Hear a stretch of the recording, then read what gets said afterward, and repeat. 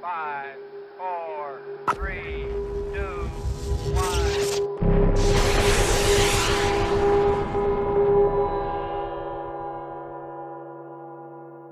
Hello, everybody, and welcome back to Blockchain Won't Save the World. It's another edition of Students React to Blockchain, and this time we've got a wonderful group of students from Carnegie Mellon University in Pittsburgh, Pennsylvania. Go Penguins. And we're going to go through a number of different projects from Cardano to Energy Web to a couple of proprietary ones that you guys might not have heard of yet. So I'm really excited to jump into it. Abhishek's going to kick us off. Abhishek, I believe you're going to take us through Cardano. Let's open up the show. All right, awesome. Thank you so much for introducing me, and I'm very excited to be here on the show. So I want to start off just a little bit about my background. I am a junior studying electrical and computer engineering here at Carnegie Mellon University, and I've been interested in blockchain and crypto for a while now. Actually, it started off when I was in high school, and I organized a hackathon with the lead sponsor being a cryptocurrency company. So that really got me into the space, and since then I've just been learning a lot more about it. So today I want to talk a little bit about Cardano. It's a very popular cryptocurrency these days, so it's should be pretty familiar, but for those of you who don't know, it's a smart contracts platform with the cryptocurrency token ADA, if you want to look it up. It was pioneered in 2017 by Charles Hoskinson. He was a co-founder of Ethereum, actually. And they were one of the earliest adopters of proof of stake, which is a consensus protocol different than proof of work, which Bitcoin and Ethereum currently use. And it's designed to be a lot faster as well as a lot more eco-friendly. And Cardano in particular, it runs on an ideology of extreme thoroughness whenever they put out anything. So a lot of the other companies that are out there, they'll have like a lot of like a fail fast approach, right? They try things out and they keep on improving bit by bit. Cardano's idea is that they want to do all of the relevant research first, make sure that it's vetted properly, like look through, and then push out things slowly and steadily. They actually submit a bunch of academic peer-reviewed papers for all of the work that they do, and they have over 90 peer-reviewed papers currently. I want to just explain like what its purpose is and how it compares to its main competitor, Ethereum. Cardano is built as a smart contracts platform. The biggest smart contracts platform is obviously Ethereum at the moment. But Cardano is built upon the idea that just because Ethereum came first and it's more adopted right now, doesn't mean that it's doing everything in the optimal way. And there's got to be some improvements that need to be made that will help take this idea of smart contracts to the next level entirely so that it can be feasible to use in day-to-day life without being extremely costly or bad for the environment. It started off with this core idea or this core technology that it uses, which is the Ouroboros protocol. And it's a provably secure and mathematically verifiable consensus mechanism that drives its proof of stake. And compared to Ethereum, Ethereum actually is currently using proof of work, which involves lots of different calculations in order to solve a puzzle and create new blocks. And that's how Ethereum is created, which is extremely bad for the environment. And they're currently also working on moving to proof of stake, but Cardano is ahead of the game and they have the papers to back it up as well. Another key difference is the fact that Ethereum actually has an infinite supply. So as blocks are mined in Ethereum, more and more Ethereum can be made, but Cardano has a fixed supply at 45 billion. So currently more Cardano is being created, but eventually when it reaches its cap of 45 billion, no more Cardano can be made and it's kind of set. So one thing when you're looking at it from a value perspective, the fact that the supply is limited means that as demand grows, you know that the value of the coin itself will also grow. So if you're interested in the space as more of an investor or someone who's looking to park their coins or park their money, that's something very important to look into. The other thing is that the market cap itself, since Ethereum was adopted a lot earlier, it's actually a lot smaller for Cardano than it is for Ethereum, which means that now is a great time to get involved. Actually, recently, because Cardano and Ethereum are kind of rivals, Cardano has its price has kind of stayed stagnant while Ethereum has gone up, which means it's a great time that you could buy, especially if you think that the smart contract space as a whole is going to go up in general. One of the things that really speaks to me in terms of Cardano is the transaction fee structure. So with Ethereum, you find that a lot of times people are unable to transact quickly or effectively because the fees have just gone through the roof. And Cardano aims to really have a more simplified structure for fees, and their fees currently are much lower than those on the Ethereum network, which proves as like fuel for this ecosystem to take off. They basically have two parameters, A and B, and the third parameter is the size of your transaction in bytes. And these three parameters basically govern how much you're going to be paying on Cardano to get any sort of transaction done. So overall, pretty simple, not too complex. There's no crazy gas or anything like that, just straightforward formula, and it can make it a lot easier to guess how much you're going to have to pay in order to get things done. The other big thing I want to touch upon is that Cardano is a lot newer than Ethereum, and because of that, it's still in the works. So they actually launched one of their biggest updates recently in the Alonzo fork of Cardano, and that let their smart contracts actually go live. So before that, couldn't actually use the smart contracts, one of the defining features of Cardano.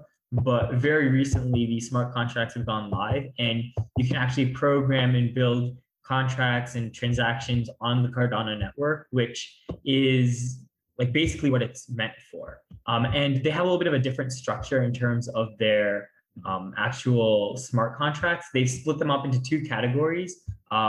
One that is focused on transacting money, and then the other that's more on just building contracts for like organizations or anything in general. So you can use different languages that are more specified to these specific areas, and it allows you to have a little bit more flexibility and specificity in terms of the application that you have for your contract.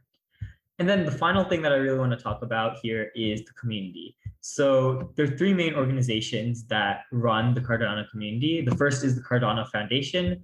The second is Emurgo, and then the third is IOHK. So the first the Cardano Foundation, they are the legal custodian of the actual protocol that governs Cardano, and they're basically more focused on the external appearance and branding of Cardano as a whole.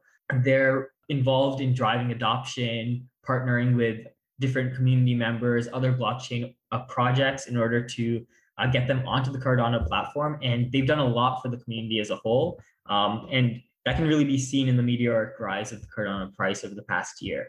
The second is Emurgo, which is more of the for-profit branch of Cardano. So they're working with different companies and finding ways that they can create businesses on the Cardano network. They have branches in Singapore, Japan, the US, India, Indonesia. They help companies with R&D, and they like incubate different commercial opportunities in the Cardano network. So for people who are trying to build their businesses, there's a way to get involved on that end as well. And then finally, we have IOHK, it's Input Output of Hong Kong. And this was a organization that was also started by Charles Hoskinson, the founder of Cardano. And this is basically like the tech and engineering side of the company. They help build cryptocurrencies for academic institutions, for government entities, for like different enterprises as well. And they basically like do the heavy lifting on the tech side. So these three components and the community as a whole of the people who are like involved is just really, really strong, and it's growing rapidly every single day. So that has got me invested into Cardano and excited for what's next. Nice. Thanks for that, Abhishek. And clearly a lot to cover within that, right? So it's gone from being a cryptocurrency platform defending itself based on proof of stake, peer-reviewed. And I know we're among academics here, so that's an interesting approach to say that we're not just going to be open source, we're also going to deliberately seek out peer review for the content we create papers. it's very interesting that there's a lot of quality and integrity behind what he tries to do. Full disclosure, anyone listening in, this is not investment advice. This is not which token's next going to the moon, but there is an investment component to all of these.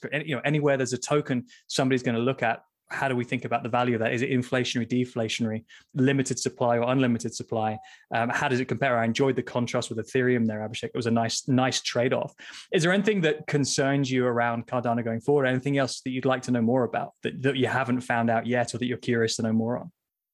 Personally, I want to see how their smart contracts are fairly new, right? And I want to see how that evolves. And my biggest concern would be adoption, right? So we do have these parts of the community who are pushing for adoption in Cardano, but I think the biggest challenge would be to get people who are using Ethereum smart contracts to give Cardano smart contracts a try. And I want to see how they end up doing that. I had a question about that. So how do you, as a developer, right, all of the background information is great. As a developer, how do you get started with Cardano? If you've done like smart contract development, like Ethereum or Solana? I can actually, so I'll tell you where I started looking. Cardano itself has a site for it, developers.cardano.org, and they have the docs for their smart contracts there. So you can start reading into that and start getting like the base knowledge of how to get involved with smart contracts on Cardano. It's not exactly like Solidity like you would find on Ethereum, but definitely the details are out there. That's a really good consideration, actually, is as you're looking across a number of these blockchains, there's different considerations for, as a developer, how close are the languages to what I've been trained in, whether that's Java, whether that's C, Rust, Solidity, whether it's a proprietary language that's been created specifically for that blockchain, Golang. There's lots and lots of different languages that different blockchains and smart contracts are being programmed in. And the user experience of that is complicated. There are some layer ones that are also going into allowing you to write on multiple different types of programming language to be able to initiate smart contracts or to build dApps, which I think ultimately has got to be the direction of travel, is to be the more languages that you can accept to enable you to interact with those platforms and protocols, the more accessible it's going to be. So thank you for that, Abhishek. I'm going to jump straight over to Gokul. And Gokul, I believe you're going to tee us up with Energy Web. Is that right? Yeah, that's right. So right, I'll just start with a brief background of myself. So I'm not a programmer. So I'm actually an energy engineer. I'm doing my master's in energy science, technology, and policy. And what got me interested is the impact this could have on energy as well. So I'll just start right off with our planet is facing one of the greatest threats of its time. And climate change is actually a reality right now and something that we see in news every day. So I would like to explore a tool which would actually help us to traverse this adverse scenario. So low carbon electricity seems like the future, and that is something going on right now. And this is a trend that we can see in the electricity grids, because I would like to give you a brief background about the grids before I talk about Energy Web. So we are moving on to a more distributed system right now. So we have consumers coming in as prosumers who are generating electricity and selling it to the grid as well.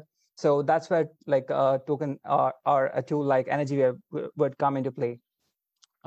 So I would like to say that the utilities and the energy industry are really hard customers. So they don't like to change so much. So it's really hard to make them adopt a tool or blockchain as such in general.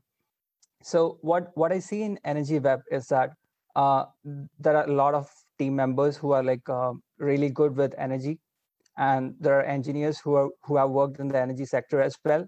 So that's how they are getting more adopted in the industry, because they're having these connections. And it's really hard to convince a major like Shell to adopt blockchain, because they won't actually do it unless there's proper backing and proper professionals behind it. So coming on to the technology, let me just pull up a few numbers here. So what I found is that there'll be around 3.5 billion internet connected DERs by 2030. So this is actually a really big market. And I see that there is around $830 billion investment in DERs and around 7 trillion on electric vehicles. So what this would mean is that the consumers would actually be the biggest investors in the energy sector rather than just the utilities. And that's why we need to be really careful about like what tools we use for this transformation. So Energy Web basically is a proof of authority based network. They have like multiple tools. To like mention a few, they have Energy Web Chain, which is the basic building block of this of Energy Web. And they also do have like other tools which help the customers and the utilities integrate. So basically the idea is to create like digital identities for the consumers, because most of the times the utilities don't know like what exists at the customer end. So they actually need to get an idea, and this can be done only from the consumer side. So basically Energy Web would be using some applications so that consumers like us can actually integrate more onto the grid by sending data about like what systems exist at our side, like solar, wind, or like any energy storage system that we have. And this would actually help us build a good energy market. That's what I would think. So the token that Energy Web uses is the EWT, which is the Energy Web token. And basically the gas fee is paid using Ethereum, ETH. And also Energy Web is right now listed in a few exchanges. Even though I think it doesn't have like a SEC authorization. It is actually a Swiss company. It has the Swiss regulatory authorization, and also it's listed on a few exchanges which are accessible from the US as well. So you can actually buy Energy Web tokens. So I feel that it has a really bright future because of the integration with the utilities, and the utilities coming in as the authorities that are in the permission part of the network. And I feel that this is a good way to transition onto the future of zero carbon. Love that from you, Gokul. Thank you very much indeed. And again, you can definitely see the energy transition being a really important point, both in terms of how are we sourcing renewable energy, how are we proving that we've generated renewable energy, how do we interact with not just prosumers, but also sources, storage of energy, whether that's in electric vehicles, whether that's in batteries, and how do we create that virtual power plant as well? And the tokenization and the reconciliation between all of those parties is super important. And being able to have infrastructure that's not owned by one particular energy company versus another, something that's interoperable, is super important. So some really good points raised there. I am going to give a shout out to Shell and Blockchain, because Sabine Brink, who's been on the show on a previous episode of the Netherlands episode, Shell does have their own blockchain team. They've got some super talented individuals. So as an energy company, definitely they've got some blockchain chops. So don't worry about that. But more broadly, the point you were making is that actually the utilities are not typically known to be early adopters and highly innovative when it comes to technology, consumer-facing technology, or B2B. So I think a point well made. Next, we have Naveed. Naveed, you're going to talk to us about Chainalysis. Yeah, hi. So I'm a Master of Science in Information Technology. I'm focused in privacy engineering. So it's only natural that I chose Chainalysis, which is a company which is focused towards blockchain surveillance in addition to the other products. So Chainalysis is a platform that helps governments, financial institutions, and other groups lessen the threat of cybercrimes in their dealings with cryptocurrencies. The co-founder and CEO of Chainalysis is actually Michael Groninger, who co-founded the cryptocurrency exchange Kraken before leaving in 2015 to launch Chainalysis. The other co-founder is Jonathan Levin, who has an economics degree from Oxford and has previously published a lot of research on virtual currencies. So Chainalysis provides data, software, services, and research to government agencies, financial institutions, insurance companies, and cybersecurity companies in over 60 countries. Their platform basically focuses on investigation, compliance, and risk management. So it basically helps grow consumer access to cryptocurrency safely. And the customers that they service include Bitstamp, Gemini, Corbett, Europol, etc. Focusing on why government agencies are so heavily invested in what Chainalysis does, because it helps you visualize the flow of funds as to where your cryptocurrency funds are going, helps you follow the money as well, and share your findings in basically various formats.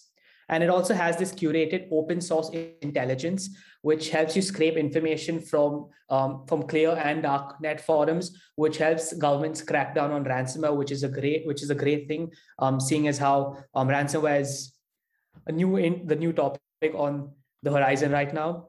Why do financial institutions basically want to use chain analysis is because it helps compliance decisions with how your industry is. So it helps understand your various on-chain exposure of major exchanges with, detailed profiles and a complete risk evaluation of what they're actually getting into.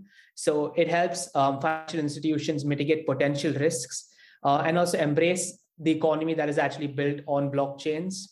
In addition to that, it can help financial institutions get new clients by saying, look here, we're using the services of chain analysis, which is a blockchain surveillance company, which makes sure that what we are doing is comprehensive and the due diligence is done on the back end.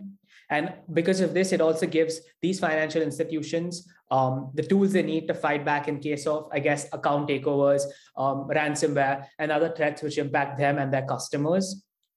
Like I said before, there are a lot of cryptocurrencies businesses also like Gemini, which use chain analysis. So this is basically because it helps them comply with cryptocurrency regulations. The space of cryptocurrency regulations is a really volatile one, which changes in every country, coming out almost every single week. So it helps them keep up to date with the various cryptocurrency regulations, and also helps them have an account management team in place, which helps them basically tailor how their cryptocurrency exchanges work in terms of what the customer's needs are. And in addition to that, obviously, for all government institutions, financial institutions, and cryptocurrency businesses, just having access to the people who work at chain analysis and the experts in compliance and investigations helps them build a more robust program. So they offer a number of proprietary products, and I'm just going to delve on a couple of them because they have actually quite a few.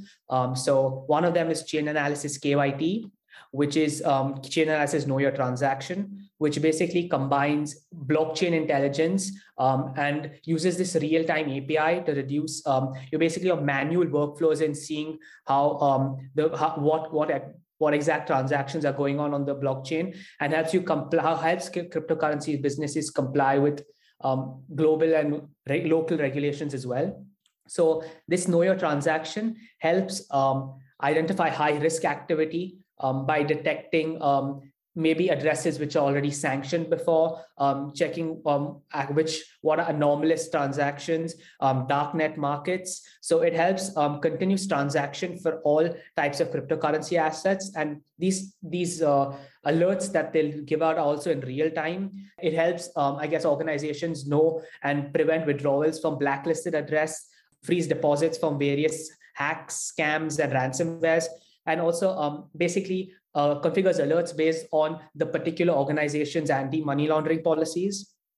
So because of this, it has like a very integrated use case, which can be used for multiple verticals, and also helps, insurance companies keep a full audit trail of exactly what went down in a particular scenario. So this gives investigators and also governments in-depth analysis and in-depth investigations into how basically the flow of funds is going from maybe suspicious people or suspicious activities to real-world entities. Another product that they have is Chain Analysis Reactor. So Reactor is this investigation software that connects cryptocurrency transactions to real-world entities. So this enables you to basically combat criminal activity on the blockchain. So this tool basically, it's phenomenal what this tool does. So it helps search based on any identifier that is out there. So you can enter any cryptocurrency address, learn which entity controls the wallet, discover related addresses, and automatically scans thousands of, social media forums and darknet sites associated with this address for open source intelligence. It at the same time understands real world activity. So it helps you basically see what the scenario is and monitor how it is going on in real time, and also basically how future transactions and how anomalous these future transactions are, to help you look at an automated pathfinding tool in the past to help start an investigation. It basically also, I guess, it helps governments follow the money in the sense you can check through unlimited number of hops through one particular address, see the transaction, see the social media profiles that are linked to that, and again helps build a case in a court of law, basically. The other products include Chainalysis Cryptos, Chainalysis Market Intel. So Chainalysis Cryptos is, again, another tool which helps vet the cryptocurrency landscape and helps people find new business or new opportunities to invest into. I actually had like a doubt in this, like how does exactly Chainalysis Cryptos vet new opportunities in like such a reaction-driven market, in the sense that you have an obscure cryptocurrency gain by over 500% in a month based on actual no use case in the real world. So for example, there's this cat meme coin called Pussy.Financial, which wants to rival the likes of Shiba and Doge. And this has just gained 634% in the last 30 days, based solely on the premise that it's the first cat meme coin. So it would be great to see like how it actually vets these new opportunities. So the business model of Chainalysis is made in such a way that it helps them shields them from basically high fluctuations in prices in cryptocurrency. They are a B2B SaaS company, which ensures stable revenue growth, which is also not connected to the market. So the money that Chainalysis has got comes from various federal agencies like the Federal Bureau of Investigation, drug enforcement agencies, ICE, NSTSA, FinCEN, the Secret Service, and most of these have signed six-figure deals with Chainalysis, with obviously some agencies spending more than the others. So, for example, the TSA spent $40,000 in just one contract in 2018, while the IRS is obviously Chainalysis' biggest federal partner, which spent $4.1 million over 5 years. And just 3.6 million of it has come from 2018 onwards. So it's really interesting to see what product comes out next from Chainalysis. I actually had a couple of questions, which would be great if they could clarify also.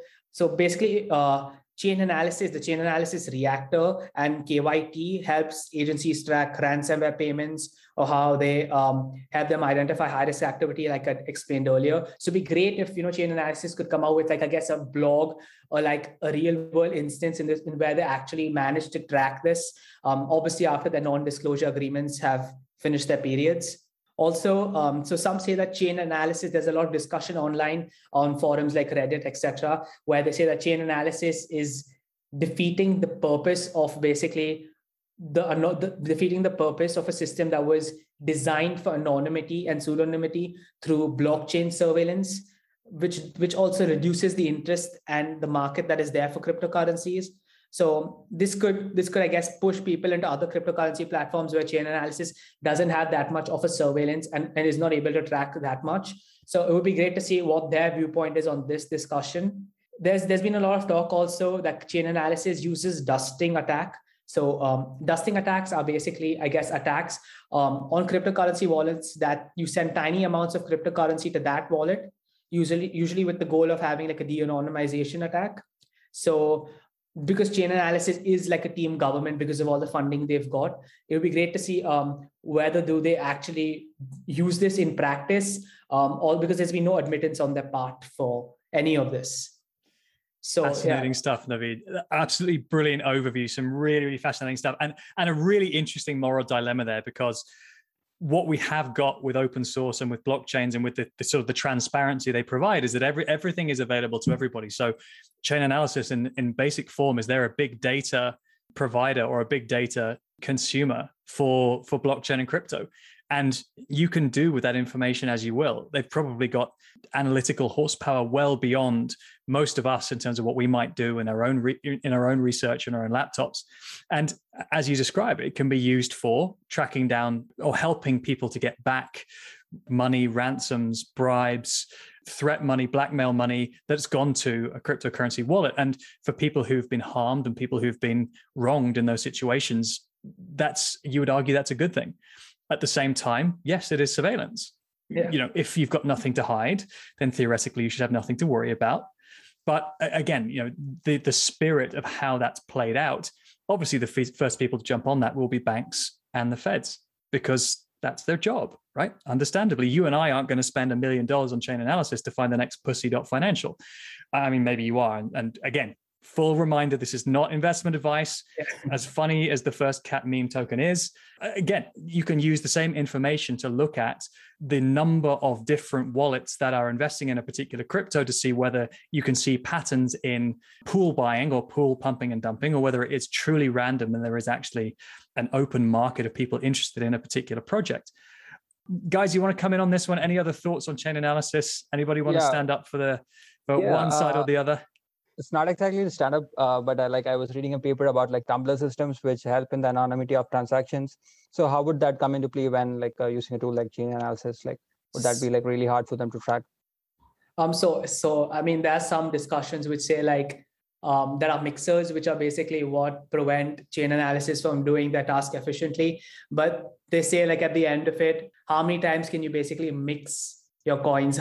For every transaction, do you go through the trouble of actually, going through mixers, going through, I guess you're referring to the Tumblebits paper in this sense. So it heavily depends on, I guess for individuals, you're not going to go through mixers for every transaction that you have. Maybe if you're like a criminal, if it's like a criminal activity, then you probably have to use multiple mixers, not just one, to get your cryptocurrency out of there safely. But I'm sure there must be somewhere in which chain analysis will come out with like a way to even detect or track that. And obviously, because this is proprietary data, there's not going to be much of knowledge out there, which is why I actually wanted them to come out with like a real world instance, of how they've actually helped.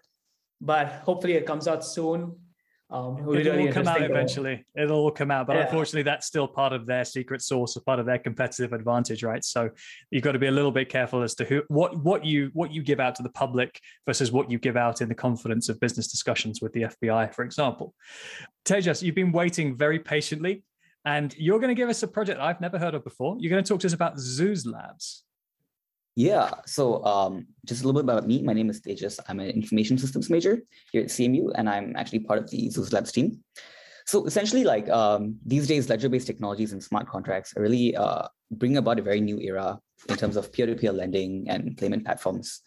Today, I'll be sharing some thoughts on Zoos Labs.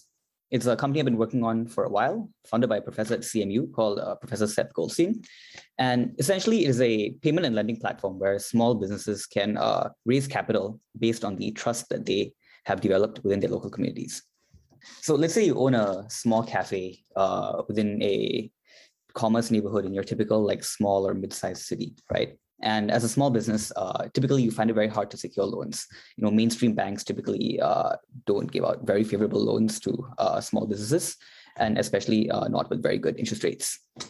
So at Zoos Labs, what our platform allows you to do is, issue zoos, which are kind of like digital gift cards to your customers in exchange for capital.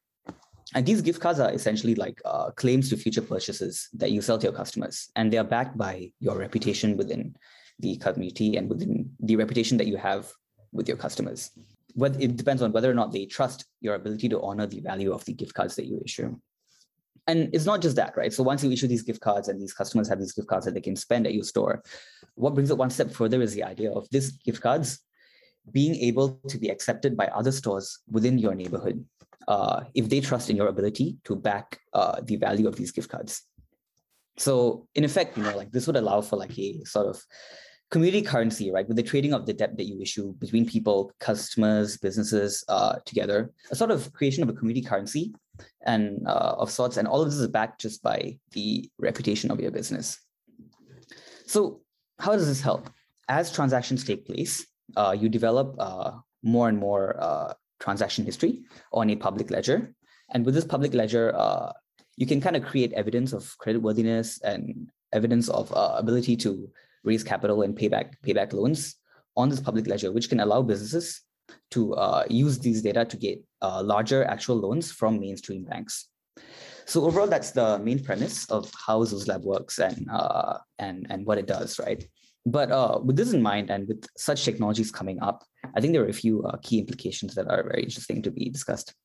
The first one I talk about is this, right? So with trust and reputation-based currencies, right, and trust and reputation-based smart contracts, one interesting situation is, will we ever come across a point of time where like trust becomes like a commodity in the space, in smart contracts, in areas like this? And if so, how would we tackle this? People might want to purchase accounts, purchase different accounts and such, just because of the trust that they can access with this account.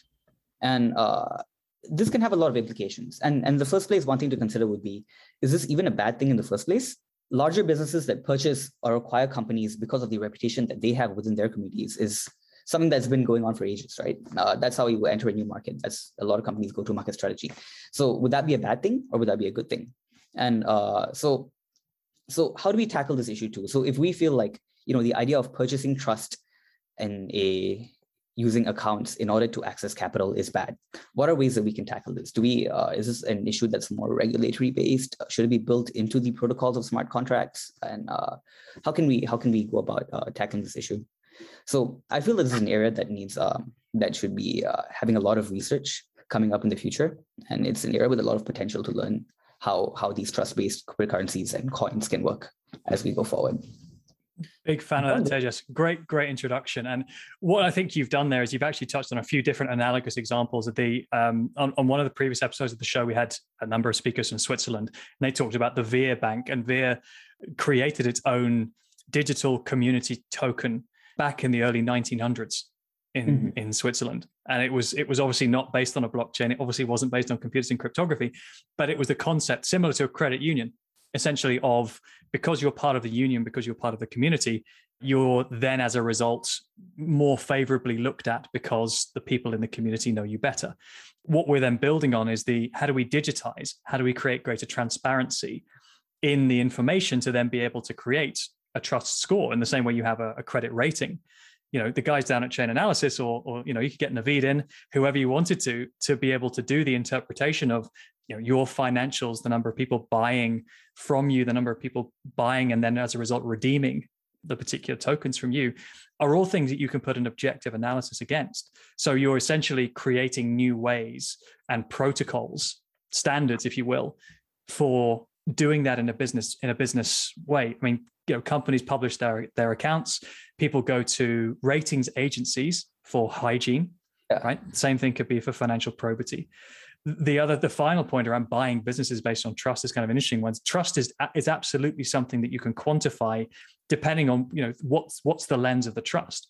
We hire or we get endorsements from celebrities. We spend money to get celebrities to endorse our products because there is an inferred trust in that person speaking on behalf of that brand. In the Web3 that we're talking about, there is a borderless, global, transparent, digital, regular way of managing and maintaining that. So I think you're onto a good thing. Definitely. And this becomes even more important when we think about the idea of using trust as a way to almost immediately raise capital, right? Almost immediately access capital, issue gift cards, issue loans. And if trust can be purchased for such a thing, what kind of implications would that have? Also, another interesting point you brought up was the idea of these community currencies back in Switzerland. And I think one very interesting thing that comes to my mind that I find really interesting at this point would be the idea of when creating such community currencies, right? Especially if these currencies can be tradable and things like that. Would we ever have a situation where neighborhoods or communities can become securitized? So, if for example, we know that the community currency in a certain area seems to be going very well. There's a lot of transaction history. There's a lot of transactions taking place. The value of the currencies are going up. Does that mean that is there a potential for this neighborhood to become a security in and of itself? Love that. And yeah, I feel like there are both pros and cons to such a thing. The first one is that, capital that's typically in today's world concentrated in like financial hubs, in like core downtown neighborhoods and things like that, can potentially get spread over to more regional hubs where there is, we see transactions, we see growing community currencies and things like that. And this will be very beneficial, right? Like we don't have a very polarized divide in where capital inflow into an economy, into a state comes in. And I think those are going to be really beneficial in terms of just uplifting like all kinds of neighborhoods within a state or within a country. But that being said, the other side of the coin could also take place, where communities that are seen as having like poorer securities or securities that may not perform as well might see further outflows of capital from their communities into communities that are doing well, that have that show on public ledgers that they're improving and things like that. So yeah, there's so many implications, the social implications, economic and potentially even political implications that can come from that. And so yeah, I see a very, very wide scope of research that can be conducted in this area. Love that. I mean, there's definitely going to be legal considerations around what represents a security. How does that security fluctuate? If there's an individual bad actor within that particular community, does the whole community suffer? But I mean, if you can fractionalize a security, sure, you can aggregate one too. And a lot of the if anyone who's watched The Big Short, a lot of the problem there was that you were grouping up particular bundles of loans and you were selling them as a security. So all we're saying here is let's do that in a more community-focused, democratic kind of way. And the access to capital is driven purely from who in the community wants to fund it, how much transparency, how much visibility is there on metrics that matter. And providing that's transparent and easy to get into. You could have investors from Korea, from Australia, from Brazil, from anywhere, right? You've got a completely open market, which I think is super interesting. Guys, anyone else want to come in on this one before we go over to the next speaker? Yeah, I had a question for Tejas. So pardon me if you've already answered this, but you were mentioning the idea sort of started out as, let's say a bank, a small business owner comes to a bank, right, to ask for a loan. And because the person doesn't have any trust or like financial security behind it, they don't get the loan. So I was wondering how in the platform that you're mentioning, where you have trust based on communities and reputation that you stake for it, if a new player enters the system, right, would you, how do you declare trust or reputation for a new player? Because I would assume it begins with zero, right? Definitely. So the idea here is kind of like, it would start with having a business be in a community for a while. So okay, if a new player were to come in, I think there are a couple of different ways in which they could gain trust. One could be through being endorsed by other players within the system that already have trust, and other players that are willing to back the currency that they're issuing. So that would be the main way if you're a brand new player entering the system. And I mean, there are other options too, like instead of issuing trust as individual businesses, issuing gift cards as individual businesses, what if people come together as pooled businesses, a group of businesses together and issue a gift card, maybe a street of businesses and things like that. And that is probably the go-to strategy for newer businesses without any reputation at all entering the market. But yeah, does that answer your question? Yeah. So yeah, basically the community giving trust to a business, staking in it essentially. Right. So initially, once the initial trust has been developed or has been taken on as a proxy from another business, for example, public ledger data, as transactions take place, and as the business honors its gift card, the Zoos that it issues, that's when trust is developed and more creditworthiness is developed, on and on.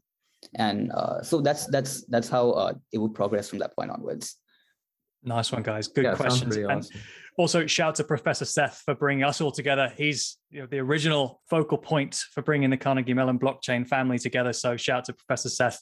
And I'm really excited to see the good work that you're continuing to do in the community and with this particular project. Lev, over to you. Thanks for waiting patiently. You want to talk to us about Mina? Sure. So hi, my name is Lev. I'm an undergrad at Carnegie Mellon studying computer engineering and CS. And Mina is maybe like an antithesis in a way to chain analysis, as far as we know, with like current math and cryptography.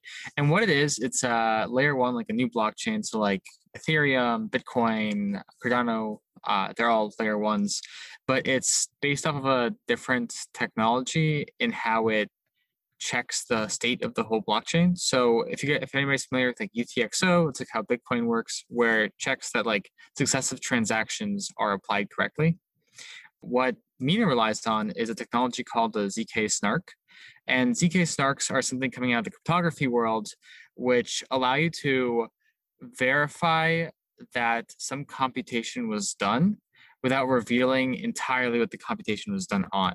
So like you can imagine two people, Alice and Bob, and it can verify that Bob actually has $100 that he can give to Alice without revealing that Bob is giving $100 to Alice.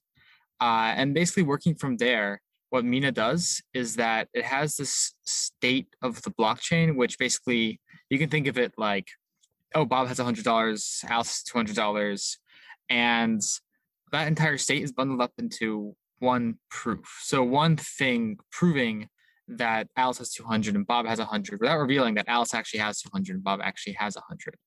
And what that actually allows for is when you update the blockchain, so let's say Alice wants to send some money to Bob, Alice can now send money to Bob without revealing that she is sending money to Bob to anybody.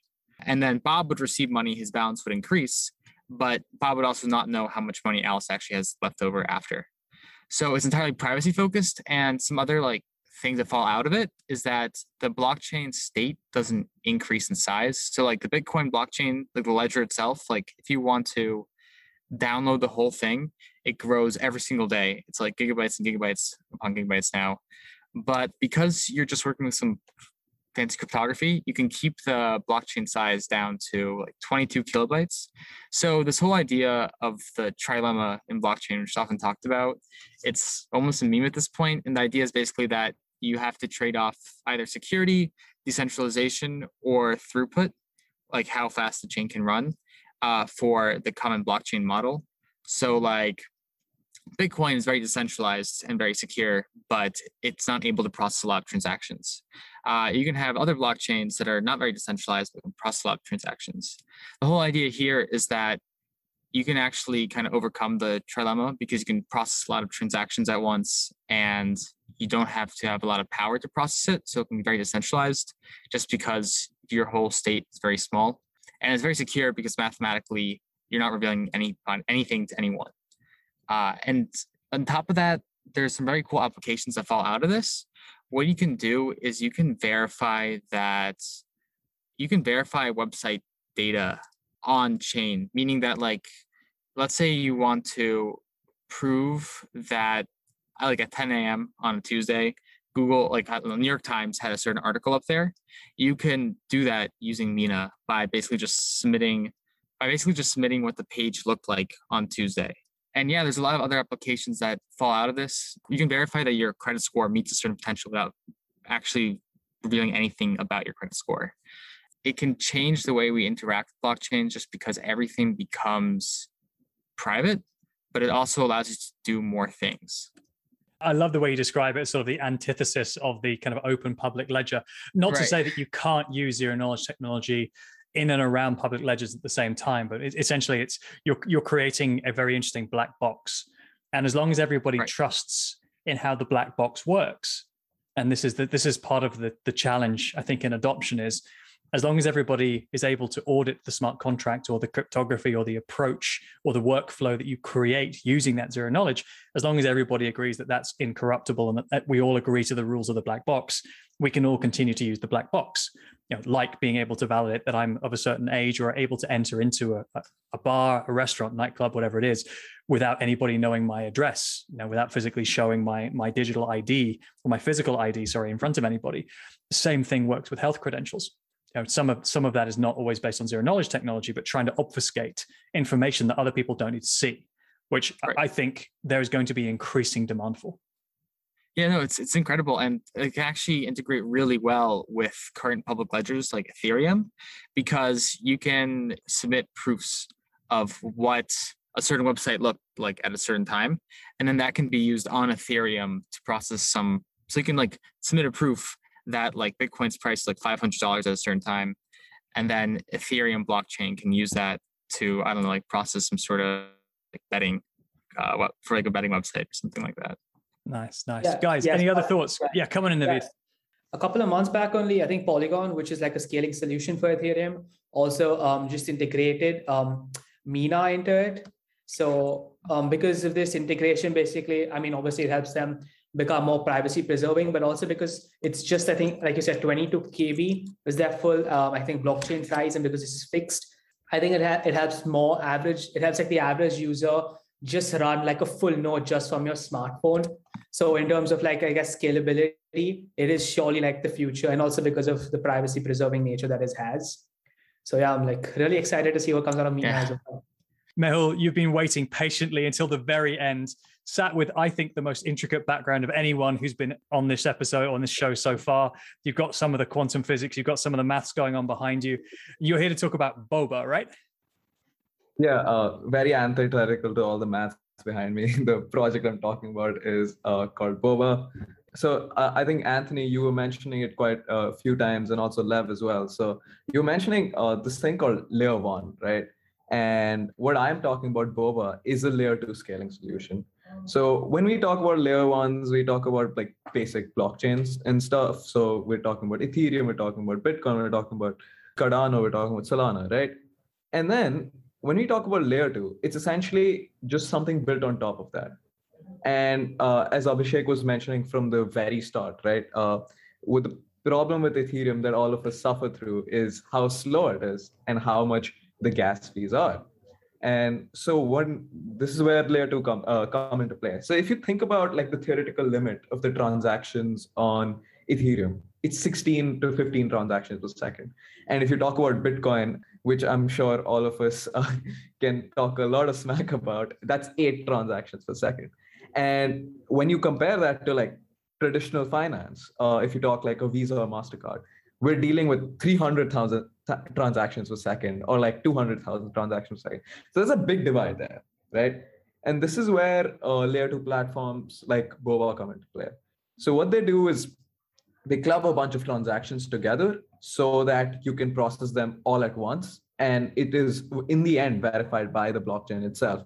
But because you club it together and you do some fancy math there, it is almost, I think boba specifically sees about 1000x improvement. So it'll be like 1,000 transactions per second. And not only that, the gas fees is insanely lower now, right? So that's where it comes into play. And this, I think, would define the future of cryptocurrency and crypto systems in general, because now as we're sort of seeing this concept where things are scaling up, right? And we want to reach the traditional finance level so that there is no other excuse other than to use cryptocurrency because it's better, right? And for that, we need to scale it all the way up there. So when it comes to layer 2 platforms, we have a bunch of them. So there's Optimism, there's Arbitrum, and these are the optimistic platforms. Then there's boba, right? Boba Works, the name was obviously inspired by like the recent food/drink craze that is associated with crypto. It's like the only fun-loving, I guess, layer 2 platform solution. And so I've been working with them so far, and the real appeal to me here is that when you talk about other layer 2 scaling solutions, they have this weird wait period. So if you talk about like Optimism, right, you have to wait 7 days before you get stuff off from layer 2 to layer 1. And with boba, you now have fast exits. So you can do that almost instantly because of the liquidity pools on both the layers, layer 1 and layer 2. And it's the only layer 2 platform with its own token that can be used for governance as well. So the token's called boba. If you've heard of like the Omisego project, the OMG project, boba was basically just born out of a team based off that. Now that's completely changed. So anyone taking OMG right now will receive equivalent amount of boba once the token's launched. About last month or so, when we had like the mainnet conference in New York, and which every token went down. And again, no investment advice.